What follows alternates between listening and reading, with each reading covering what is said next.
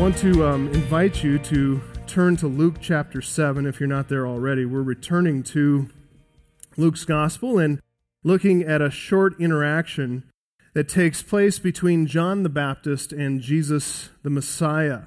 It's going to be there in Luke 7, 18 to 23. And in this section of Luke 7, the ministry of John the Baptist is in focus. But what is really on display, once again, is the person and work of Jesus Christ. The point of the whole section isn't just simply to educate us about John the Baptist. He's almost incidental, even though he's in focus. The point of the whole section is to direct our attention to Jesus Christ, to His work. He, and He alone, is to be the sole object of our faith. So let's begin by reading. If you're there in Luke 7, 18 and following, we'll start there. And we're coming into the context here after John hears the report about Jesus teaching in miracles. So the miracle of raising the widow's son in Nain, which directly preceded this, and then also healing the centurion's servant, and probably also the whole Sermon on the Mount. That report hit the ears of John the Baptist as he was in prison. He received the report that a great prophet had arisen in Israel, and that report generated a question in his mind, as you'll see here. It says in verse 18, the disciples of John reported all these things to him, and John, calling two of his disciples to him, sent them to the Lord, saying, "Are you the one who is to come, or shall we look for another?" And when the men had come to him, they said, "John the Baptist has sent us to you, saying, 'Are you the one who is to come, or shall we look for another?'" In that hour, he healed many people of diseases and plagues and evil spirits. And on many who were blind, he bestowed sight. And he answered them, "Go and tell John what you have seen and heard. The blind receive their sight, the lame walk, lepers are cleansed, and the deaf hear, the dead are raised up, the poor have the good news preached to them. And blessed is the one who is not offended by me." That final verse, "Blessed is the one who is not offended by me," you need to realize that that is the punchline of this section. That is what Luke wants you and me, the readers, to hear loud and clear. Blessed is the one who is not offended by me. And we've got to ask, after reading that, who in the world would be offended at Jesus? Why offense? Especially after we read about all these supernatural works of mercy and grace. Who would ever be offended at him? In fact, for anyone who takes offense at Jesus Christ, we need to realize that that carries its own condemnation. To turn away from Jesus Christ is really to confirm your own guilt. To surrender the argument, any argument that you would make against God showing His justice, it's to surrender the argument. By rejecting Jesus Christ or finding offense in Him, it shows forth all necessary evidence that your condemnation is just, because there is no reason whatsoever to be offended at Jesus Christ. In fact, when considering the person and work of Jesus Christ, you ought to come to exactly the opposite judgment about Him. What's the opposite of being offended by Christ? It's to worship Him. It's to worship Him. It's to embrace Him in faith. It's to love Him and to serve Him without hesitation, without reservation at all, with utter abandonment and total devotion to bow before Him and worship Him for all of eternity. That is the only proper response to Jesus Christ. And anybody who does less than that, not worthy of Him, but worthy of condemnation. That's what Luke wants us to see here. Through this answer that Jesus gives to John, that those who are blessed are not only not offended by him, but those who are blessed are to cling to him in faith. Blessed is the one who is not offended, but instead trusts in him and believes in him and in him alone, because that is the very heart of faith. In Hebrews 11:1, we find a very succinct, useful definition of faith. It says, "Now faith is the assurance of things hoped for, the conviction of things not seen." And that's what we're going to see here in our text this morning. What is written here will give you direction whenever you have questions, like John did. Whenever perplexing problems test your faith, what is written here will help you to know how to press forward in faith and how to gain the assurance of things hoped for, just like John the Baptist did here. Just 2 points for your outline this morning. They're organized around the question John asked, which runs from verse 18 to verse 20, and then also the answer that Jesus gives in verses 21 to 23, that whole section there. 2 points, 2 sections. John's question, Jesus' answer. And for your notes, here's how you can jot down the first point. It may be in your bulletin, but it says, seeking clarity and confident faith. Seeking clarity and confident faith, because that's what John did. John sent a question to Jesus, and he was seeking clarity from Jesus, and he was doing so in an attitude of confident faith. He didn't have all the information, but he sought information. He wanted to understand. He came in faith. Some commentators I've read believe, John is here doubting in asking a question, as if those who have faith never ask questions. John is here asking a question, but I don't see him doubting at all. I don't see that. And I'm going to show you several reasons for that as we work through this. But before we do that, I'd like you to turn, just to set and frame this section of Scripture, I'd like you to turn to the little epistle of James toward the end of your Bibles. The epistle of James in the 1st chapter. I want to frame John's state of mind here by looking at the 1st chapter of James. If you've ever experienced trials as a believer, this is a well-worn section of your Bible. It's a place you turn often for encouragement and strength, especially in the midst of a trial, because this puts your trials in their proper perspective. In James 1, starting in verse 2, it says, "Count it all joy, my brothers, when you meet trials of various kinds. For you know that the testing of your faith produces steadfastness," or endurance. "And let steadfastness or endurance have its effect, that you may be perfect and complete, lacking in nothing."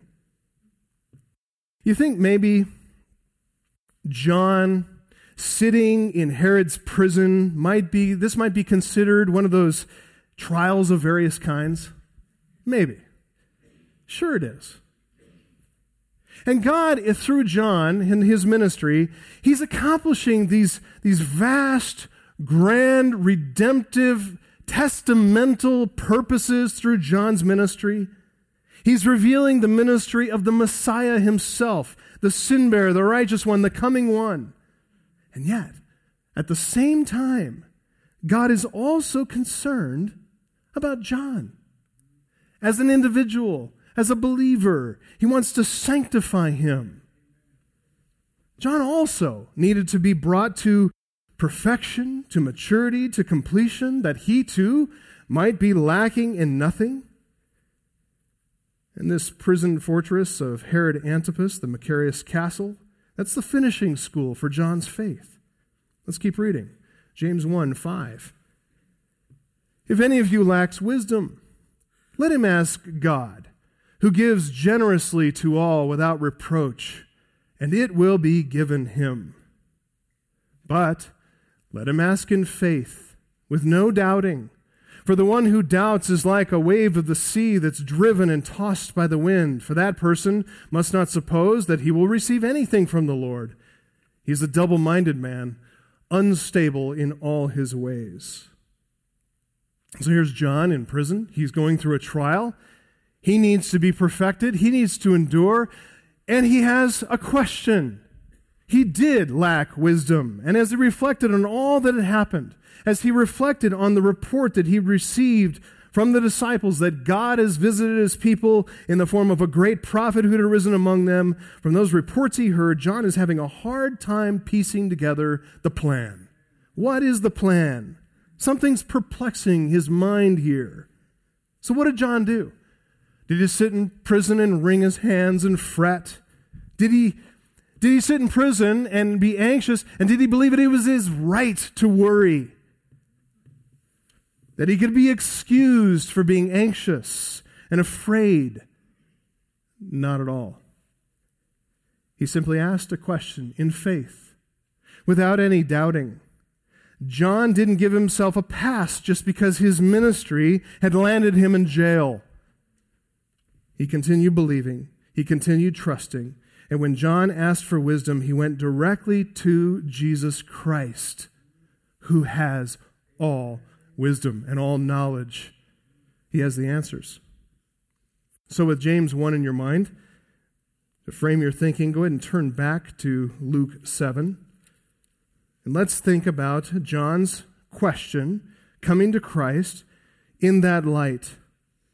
Let's consider how John sought clarity from Jesus. And he was coming from this unassailable vantage point of a confident faith in Jesus. It's interesting, he's in the Macarius prison, which is perched on the eastern side of the Dead Sea, up on a high hill. And until the Romans destroyed it, it was considered an unassailable castle, fortress. It had a vantage point over all the lands to the east. It was high. It was on a rocky outpost.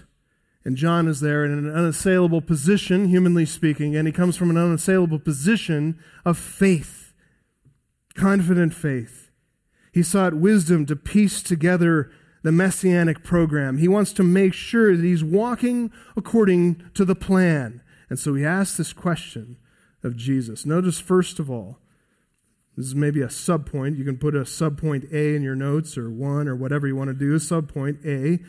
First of all, John's question is born out of a faithful ministry. It's born out of a faithful ministry. Last week we read from Luke 3. And Luke 3 portrayed John as this bold, uncompromising figure. He had the mystique of this desert-dwelling monk, along with a fiery, fear-inducing rhetoric of an end-times prophet. He was an incredibly powerful preacher, one who's saturated in Scripture, and yet he made his points with simple, direct, concrete language. You remember the scribes and Pharisees came to scout out his baptism ministry, and he looked them in the eye and he pointed that bony finger at them and he said, "You brood of vipers." Can't get clearer than that. Who warned you to flee from the wrath to come? Bear fruits in keeping with repentance, and don't begin to say to yourselves, "We have Abraham as our father." For as I tell you, God is able from these stones to raise up children for Abraham. Even now the axe is laid to the root of the trees. Every tree, therefore, that does not bear good fruit is cut down, thrown into the fire. Wow. Wow. He had absolutely no fear of these hypocritical religious leaders. They had no power over him, no hold on him. There was nothing they could take away because he didn't own anything. Excommunicating him wouldn't help. He already lived in the wilderness, far from society and all those social graces and troublesome hang-ups such as manners, things like that. There's no mistaking John's meaning when he speaks. No lack of clarity as to who he was confronting or what he's confronting them about. And in fact, it's exactly what landed him in this prison cell. Josephus, in his Antiquities, he fills in some of the details about this incident that landed John in the Machaerus prison. Herod Antipas, he's also known as Herod the Tetrarch, he'd been married to a Nabatean princess named Phasaelus. He'd been married for quite some time. She's the daughter of Aretas, king of Petra, which is located in modern Jordan. Herod's affections turned away from Phasaelus because he had become infatuated with his niece, Herodias. But Herodias was married too. She's married to her other uncle, Herod Antipas's half-brother, Herod Philip I. Oh, what tangled webs we weave, right? What a mess. But for this incestuous and adulterous relationship and arrangement to work out, both Herod Antipas and Herodias, they had spouses to shed.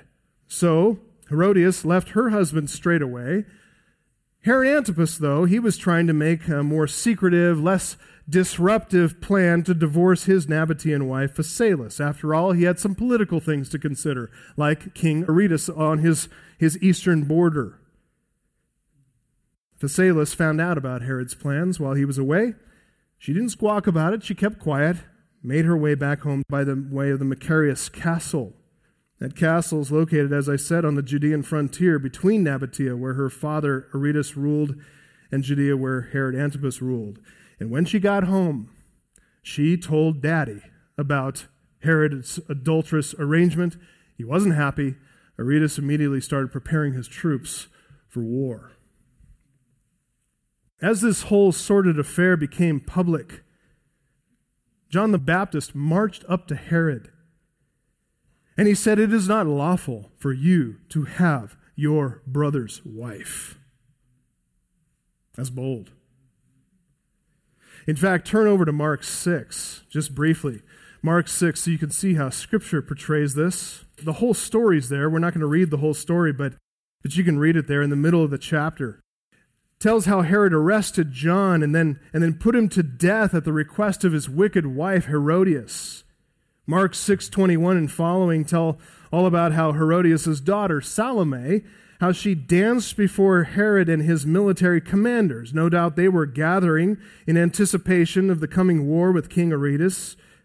Salome won Herod's favor. He granted her a wish, and as she talked it over with Mom, who is Herodias, she harbored a grudge against John. Evidently, John had been tarnishing her snow-white image, so she didn't like that. So the two of them asked for the head of John the Baptist, delivered to them on a platter. I mean, wow. That's like ISIS stuff, but practiced by a young girl and her mother. Look at Mark 6:17 and following. This is just giving the summary. It shows how Herod recognized John as really a faithful, righteous man, exonerated him as a faithful prophet. It says in Mark 6:17, it was Herod who had sent and seized John, bound him in prison for the sake of Herodias, his brother Philip's wife, because he had married her. For John had been saying to Herod, "It is not lawful for you to have your brother's wife," and Herodias had a grudge against him, wanted to put him to death. But she could not, for Herod feared John, knowing that he was a righteous and holy man, and he kept him safe. When he heard him, he was greatly perplexed, and yet he heard him gladly. Look at the confusion there in Herod. Look at the contradiction in him. As he's perplexed, and yet he hears him gladly. As he's pressured by his family, and yet he stands as the blockade between Herodias and her murderous intentions, and John, this prophet of God. So it's during this time, we'll turn back to Luke 7, it's during this time that John hears the report of Jesus' ministry. He is in prison because he has been faithful. He has been faithful. Herodias wanted him silenced. She wanted him dead. But Herod wanted him silenced too, but for different reasons. He's concerned that John's influence over the people is going to lead to an uprising. Politically, it would be destructive, so he wants John quiet. And he was able to accomplish both goals by locking him up in the Macarius Castle dungeon, protection from Herodias' murderous grudge, and also removing John's voice of influence from the people. He accomplished both things. So again, John is here in prison, and not because he's done anything wrong. He's in prison because he had done everything right. He'd been utterly faithful to his prophetic calling. He had done exactly what he's supposed to do. He kept himself pure. He called people to repentance. He baptized the penitent. He pointed everyone to Jesus Christ, even pointed his own disciples to them. And because he preached boldly, because he preached without partiality, showing no favoritism to the rich and the powerful, John is arrested for his faithfulness, and he's imprisoned. Just a parenthetical note here of encouragement to all of us. This may happen to us, right? The political situation in our country is such that we're getting, as Christians, a reprieve. But that reprieve won't last forever. We too may encounter trials of various kinds, including persecution. And not because we do anything wrong, but precisely because we are pursuing what is right. And we just need to be faithful. Because as Paul told Timothy, indeed, all who desire to live a godly life in Christ Jesus, not may be, but will be persecuted. 2 Timothy 3:12. Don't go to sleep, folks. Don't slumber. Keep your head up and keep faithful. The common people knew that John is in prison because of Herod's adultery. They knew that all this is because of the vendetta that Herodias had against him. They knew John was righteous, that he's a true prophet. He is such a powerful figure, in fact, and so widely and popularly esteemed that the religious leaders did not dare to speak a word against John. In fact, at the end of Luke, in Luke 20, verse 6, it says that they feared that if they said that his baptism was not directed by heaven itself, that all the people would stone us to death, for they're convinced that John's a prophet. Even the religious enemies are fearful of speaking against John because he's known so far and wide as faithful. He was so well known that his reputation and influence extended far beyond Judah and Galilee. In fact, even long after his death, John's name is known in places that Jesus' name wasn't. In Acts 19, when Paul arrived in Ephesus, he found some disciples there who didn't know about Jesus' baptism. They only knew about John's baptism. Even far abroad, even posthumously, John is still acting as Jesus' forerunner. That is called not only faithfulness, that's called an enduring faithfulness.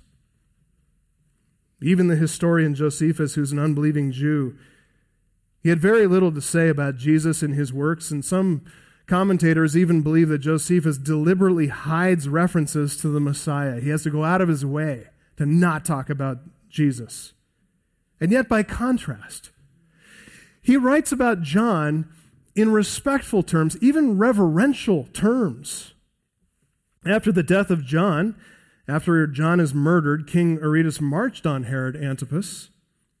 The public reason is a territorial dispute, but the private vengeance he sought was over his daughter's dishonor. And Aretas wiped out Herod's army. Wiped him out.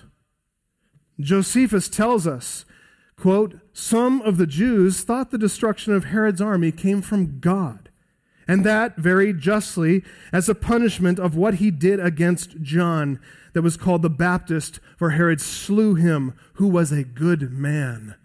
And Josephus continues to extol John. He didn't understand John's ministry. He didn't understand what his baptism was all about, but he did discern that the just judgment of God had fallen on Herod in Herod's defeat, the annihilation of his army. Because Herod had beheaded a faithful prophet, an influential man of God who was popular among the common people. So John's in prison. And he's in prison because he pursued faithfulness in his ministry. He's in the course of faithfulness, and in the course of faithfulness, you have clarity of mind to ask questions in faith.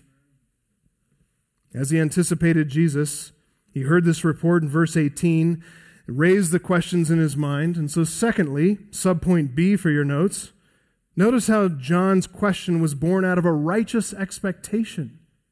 It's born out of a righteous expectation.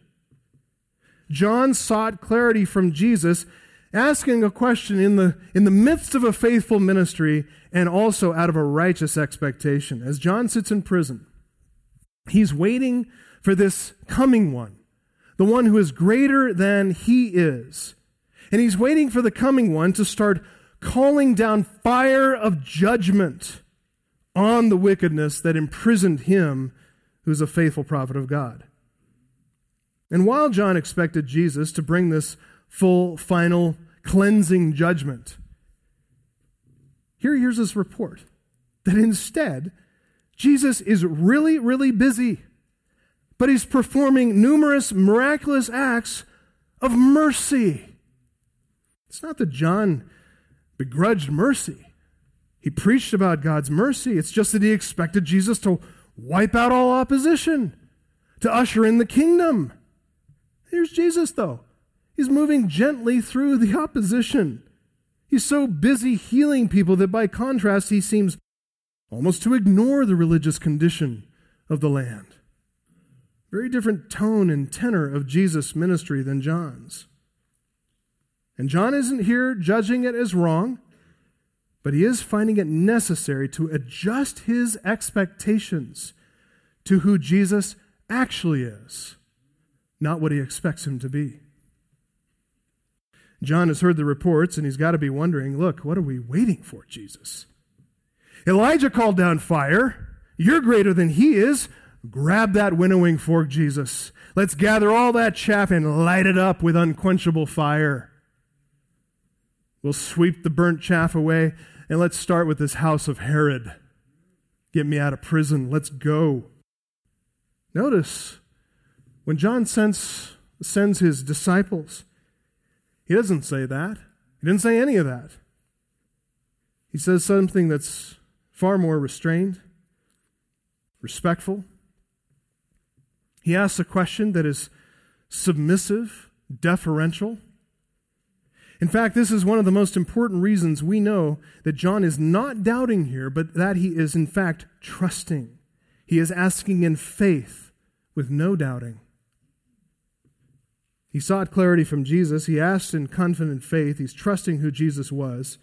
He's asking a question born out of a faithful ministry and out of a righteous expectation. And thirdly, subpoint C in your notes, John's question, it's born out of a trusting devotion. It's born out of a trusting devotion. We've got that background in mind, but let's take a look at the text and make some important observations here. John directed his question to Jesus Christ, and that's exactly the right call. That is where you want to go with all of your questions too. Notice, John sent his disciples to whom? Verse 19, calling two of his disciples to him, he sent them to the Lord. Look at verse 20. When the men had come to him, they said, John the Baptist has sent us to you. Luke is making the direction and interest in Jesus' word on the matter explicit in the Greek text. It's to the Lord. It's to him. It's to you. John isn't interested in scholarly opinions. He doesn't consult his disciples. He doesn't gather a small group of rabbis who are pious, studied, educated. No, he's only interested in what Jesus thinks. He's only interested in getting Jesus' answer to this question because he trusts him. I'll add this as well, that John's faithful, trusting devotion to Jesus is evident in the fact that John's disciples repeat John's question verbatim, word for word. They don't change a single word in what they ask. They don't change the word order. They repeat it just as they received it from John. And that's important because the way John worded his question conveys humble submission and trust of Jesus. The devotion is evident in how John phrased the question. Look at it there.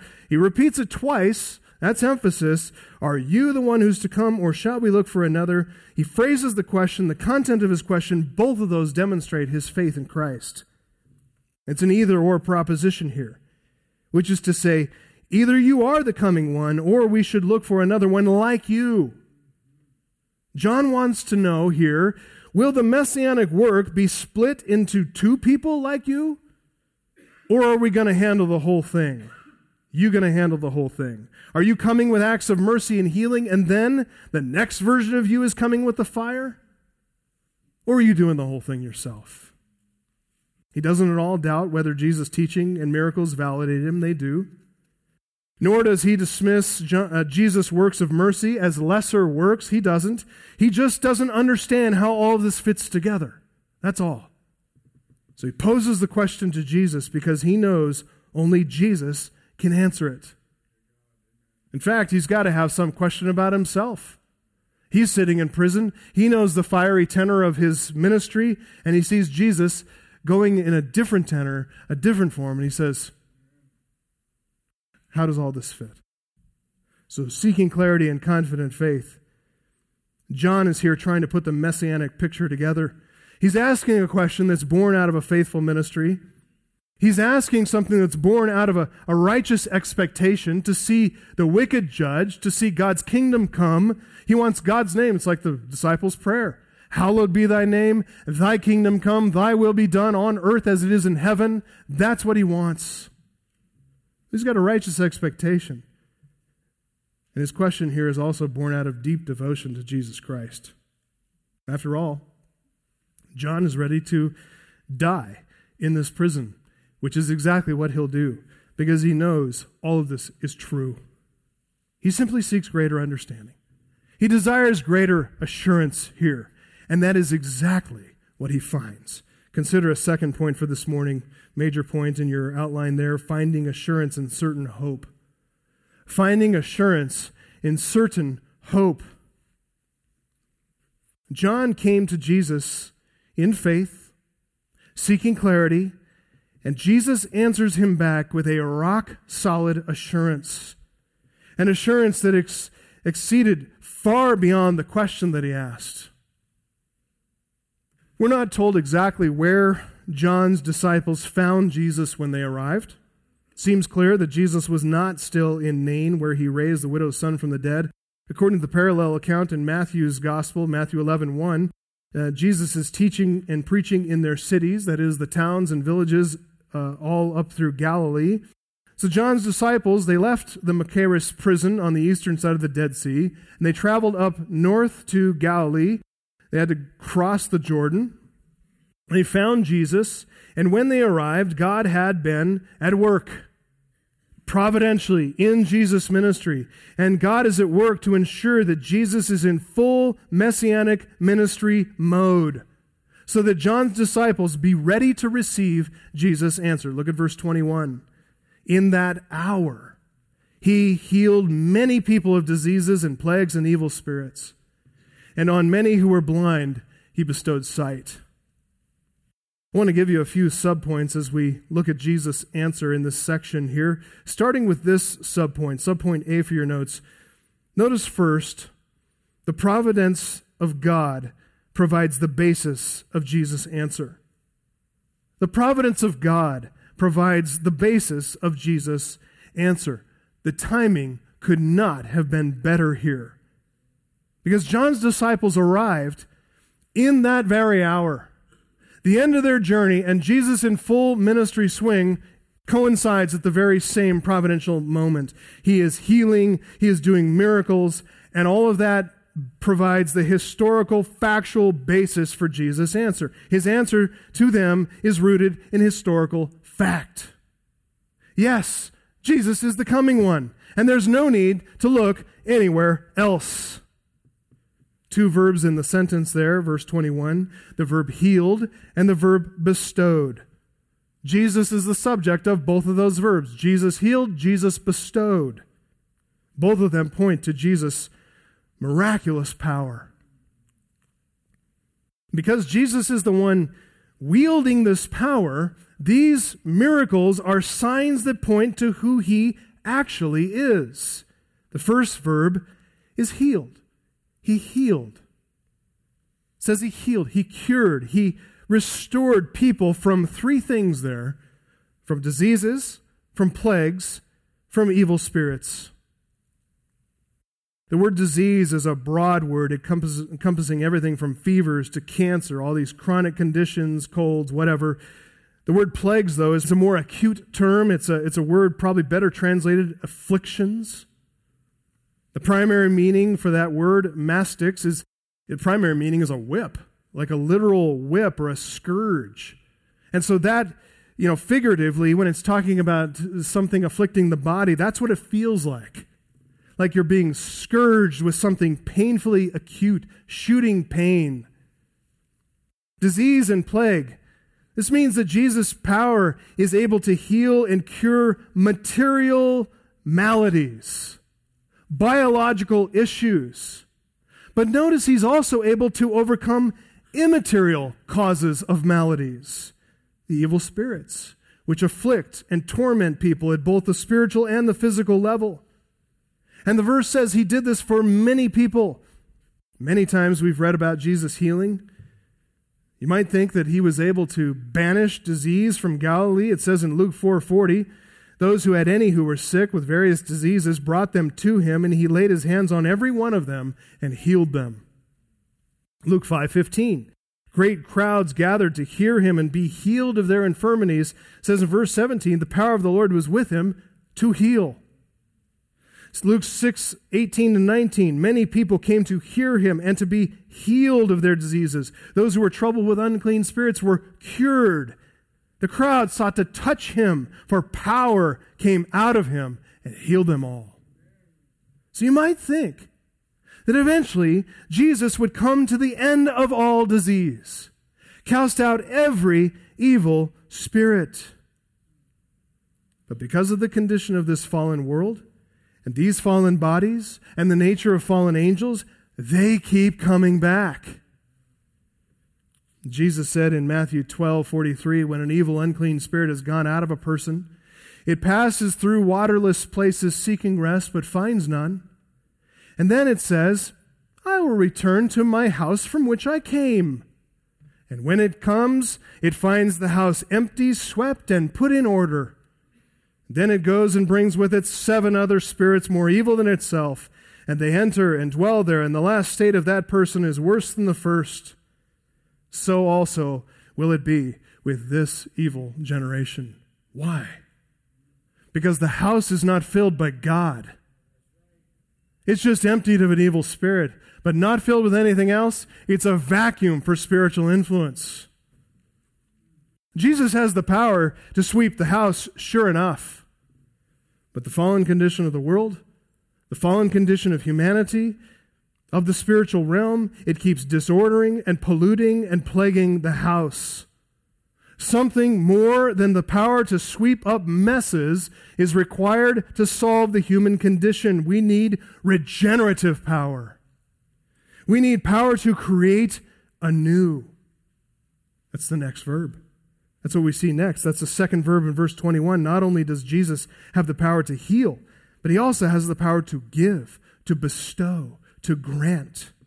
And in this case, it's the power to grant the blind to see. On many who were blind, he bestowed sight. Bestow is the word charizomai. That has at its root the word charis, which means grace. So Jesus, he possessed the power to heal people, but also the power to grace people. He had the power to bestow upon them what they did not have before. In this case, it's the ability to see, but it represents a power that is regenerative in nature. This is nothing less than the creative power of God that called the universe into being with a word. It's resident in Jesus Christ. Look, I realize it's contrary to the modern scientific age.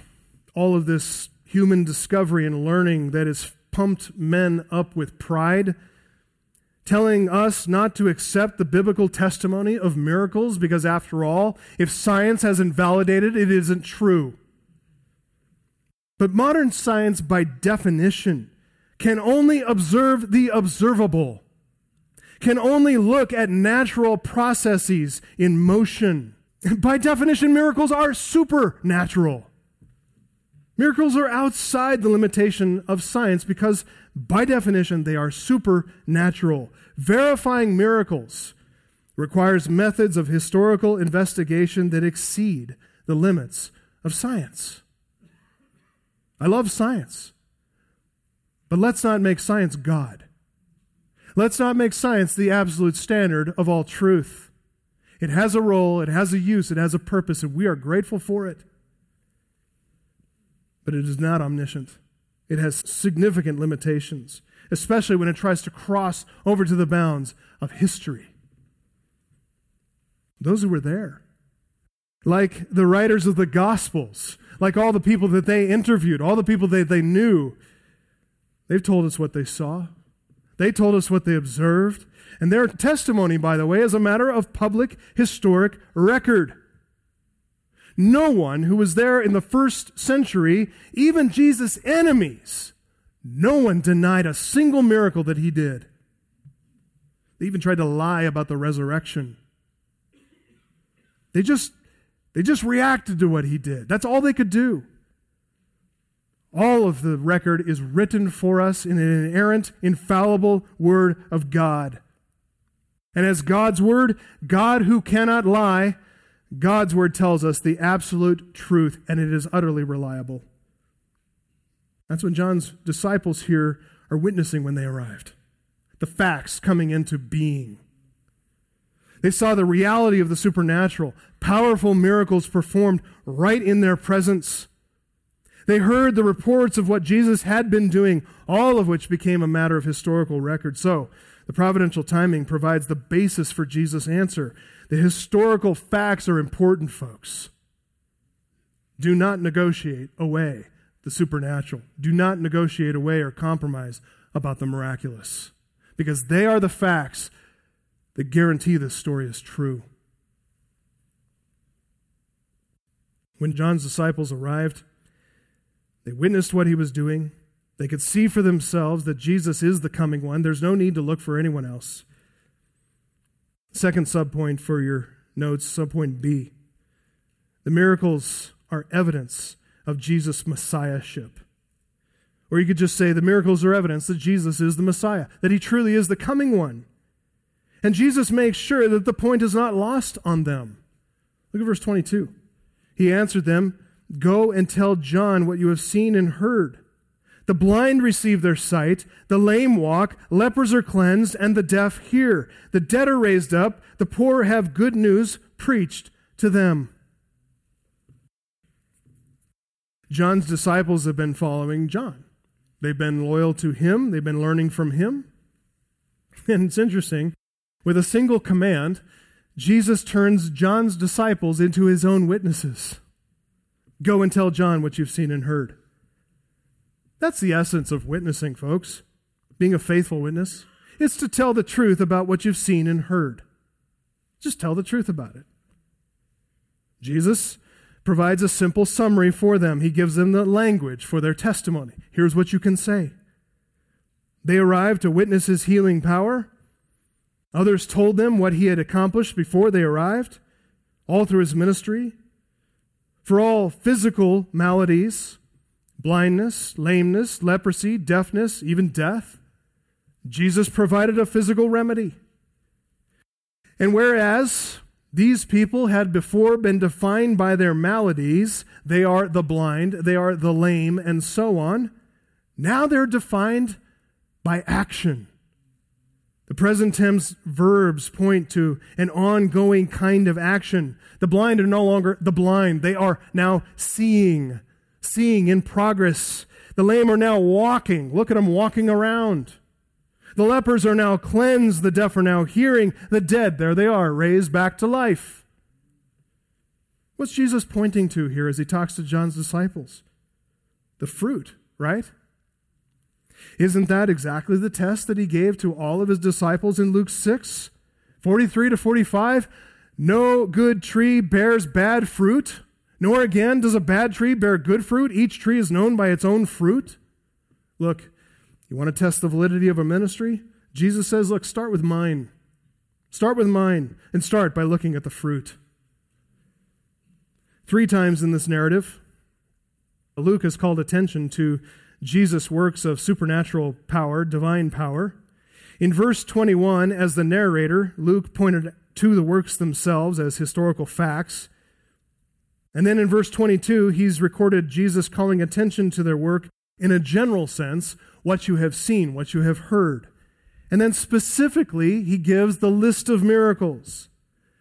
3 times coming out in the text, we understand what repetition is, and especially in threes, right? That's emphasis.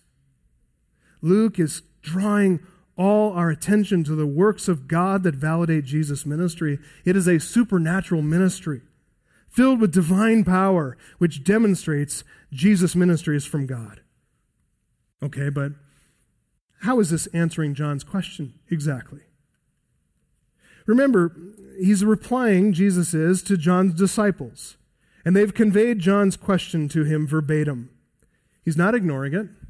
He's not sidestepping the question. Jesus understands what John is asking. John's wondering whether there's a part 1 and part 2 to the Messianic age. He's wondering whether there's a Messiah A and a Messiah B. So Jesus responds to John's question. His response is targeted, it's intentional, and it answers the question. Look at verse 22. Go and tell John what you've seen and heard. The blind receive their sight, the lame walk, lepers are cleansed, the deaf hear, the dead are raised up, and then this, the poor have the good news preached to them. That last line. Jesus didn't come simply as a miracle worker. Jesus came to do what only the Messiah could do, what he was prophesied to do, namely, to preach the gospel to the poor. We saw that in the Sermon on the Mount. Jesus lifted up his eyes on his disciples and he said, "Blessed are you who are poor, for yours is the kingdom of God. Blessed are you who are hungry now, for you shall be satisfied. Blessed are you who are weep now, for you shall laugh. Blessed are you when people hate you, when they exclude you, when they revile you, and spurn your name as evil on account of the Son of Man. Rejoice in that day and leap for joy, for behold, your reward is great in heaven, for so their fathers did to the prophets." Look, that's the gospel preached to the poor. That's something only the Messiah could do. And it's the last of the evidences that Jesus gave as he sent John's disciples back to John. Go tell John, I am preaching the gospel. Preaching the gospel is in the emphatic portion or position in that sentence, not only because it comes last in that list, but because it is in contrast to all the other evidences. Preaching the gospel provides a spiritual remedy, not a physical remedy. And yet, it is the gospel of Jesus Christ that deals with all maladies, spiritual and physical. It's the spiritual first, and then the physical. By his atoning death on the cross, Jesus died for the sins of all who believe. And by his perfect sinless life, the fact that God raised him from the dead, he becomes the victor who leads his people in victory. As Romans 6:10 says, the death that he died to sin once for all, but the life he lives to God. And thus, death is swallowed up in victory. Along with all of death's agents, like blindness and lameness and leprosy and deafness and all the rest. So when Jesus sends the report back to John, go tell John I'm preaching the gospel.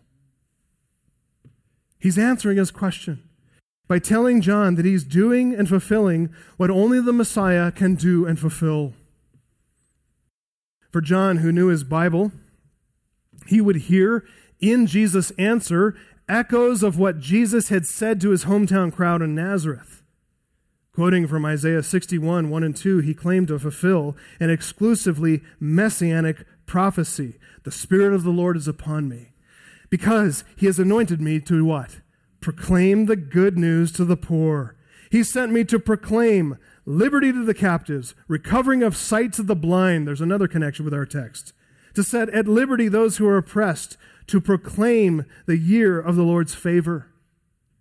Over and over again, it's about preaching, proclaiming. Jesus came to fulfill that text, which is a messianic text. The Holy Spirit is upon him. This is a reminder to John of that prophecy in Isaiah, which Jesus came to fulfill. And by the way, it's also a reminder of what John himself had witnessed when he was baptizing Jesus. The heavenly affirmation. The heavens were opened, The Holy Spirit descended on him in bodily form like a dove, and a voice came from heaven, "You are my beloved Son, with you I am well pleased." The voice of the Father, announcing his affirmation of the Son, the physical representation of the Holy Spirit, descending upon the Messiah himself. That's John's answer. Third thing that helped John find full assurance and the certainty of hope, it's subpoint C. Third thing here, not only the providential timing, not only does the miraculous power provide evidence that Jesus is fulfilling the role of the Messiah, just as prophesied, but also this, a third thing, Jesus goes beyond answering John's question to secure John's current and future all assurance. This is what keeps John safe, along with all believers. Look at verse 23. Go and tell John what you've seen and heard, and then this, "Blessed is the one who is not offended by me." It's a categorical statement. That is a maxim. Blessed is the one who is not offended by me. The verb offend, it's the word scandalizo, to scandalize, to trip somebody up. And Jesus is calling for full, absolute, complete trust. He conveys that, though, in the negative, for emphasis. But that's the message.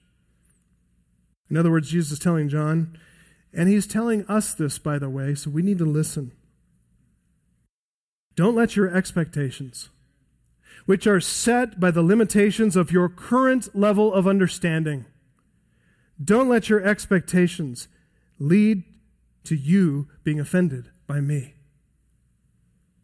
What expectations? Well, in John's case, expectations that Jesus should set aside miracles of mercy and start calling down the fire. Expectations in the mind of the rest of the Jewish nation. They needed to set aside temporal expectations and consider a deeper victory that needed to be won over sin and death first, before eradicating any of the physical enemies. This is the problem of the prosperity gospel, isn't it? All the faith healing teachers, they point to the physical first, not the spiritual. The spiritual, they just kind of assume as a given fact, and they call attention to the physical. You want health? You want wealth? You want prosperity? That's what God came to do. He came to make you happy now. Just send me your money. And then health, wealth, and prosperity for you. Jesus didn't come to conquer all the Roman armies.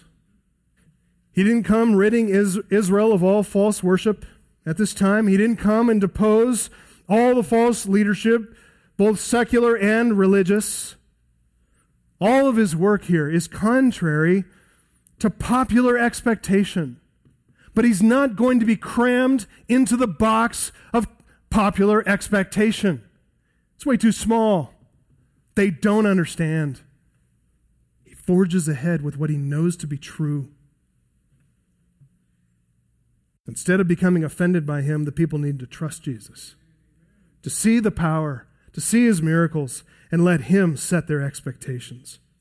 Sadly, most everyone in Israel at that time, led by false shepherds, they would come to be offended by Jesus. They would commit murder to rid themselves of him. And thus, Simeon's prophecy would come true, amazingly spoken while he was holding that little baby in his arms.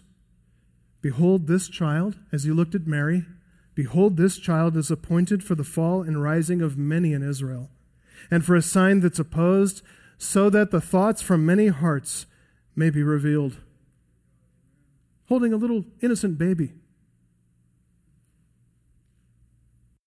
Preaching of the truth does indeed expose hearts. It reveals thoughts. It exposes motives. It confronts jealous ambition and vain conceit. And carnally minded people don't like that. They don't like it at all. Beloved, be sure to examine yourself. Make sure that you're not among those who are offended by Jesus Christ, who stumble over his word, who ignore his demands. Don't be proud and obstinate. Be humble. Receive his word. Embrace Jesus Christ in faith. Have a teachable heart. Let him shape your expectations. And if you do, that registers you officially among those who are the blessed. It's the same word from the Sermon on the Mount, Makarios. Thematically, this statement right here connects us back to Luke 6, to the Sermon on the Mount. And it tells us that this also is a characteristic of a Makarios, a blessed person. This is the character of a true disciple, and it boils it down to just one thing. Jesus' true disciples, the blessed ones, the poor, the hungry, the weeping, the hated, they will not be offended by him. They will instead embrace him in faith. They will find full assurance. They will rejoice in certain hope that they might, as their eternal reward, worship him forever. Quite an introduction to this section on John the Baptist, right? It's not about John, is it? It's about Christ. John sought clarity from the Lord. He sought it in confident faith, and he got the answer he was looking for. He found full assurance. He found certain hope. And you can do the same thing that he did. Whenever you face perplexing problems, whenever you face trials in your life, whenever you face tests of your faith, you start by doing what believers do. You stay active and faithful in ministry. You obligate yourself to your brothers and sisters in the church. You commit yourself to the local church and give yourself to a body. You're not some wandering appendage. You're connected. You're enjoined. You're commissioned in love to one another.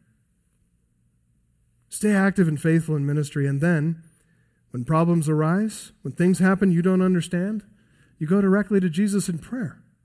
You tell him about it. You ask questions of him because he hears you. Then look to Scripture. Read about who God is, about what he has done. Look at the historical facts and see, is he not faithful? Is he not powerful? Does he not care? Look directly to Jesus Christ. See who he is. See what he's done. See what he did to secure your salvation, dying on a cross. Approach God with a teachable heart. Let him lead and guide you into full assurance of understanding. Trust him. Let him set your expectations. He'll guide you into assurance and joy. That is the heart of a Makarios, those who are the blessed ones, those who are true believers. And that is a good thought to take us into our time around the Lord's table. Let's pray. Father, we thank you for the time that we have had in your word this morning. It's all too brief. There's so much to say and so little time, and yet you've given us the time that you count necessary to stir our hearts to love and devotion to you, to orient our mind and our thinking around Jesus Christ and his finished atoning work. And we're reminded even now of what it cost to save us from our sins, to rescue us from an eternity in hell. We thank you, Father, for your loving kindness toward us. We thank you for the glorious Lord Jesus Christ, in whose name we pray.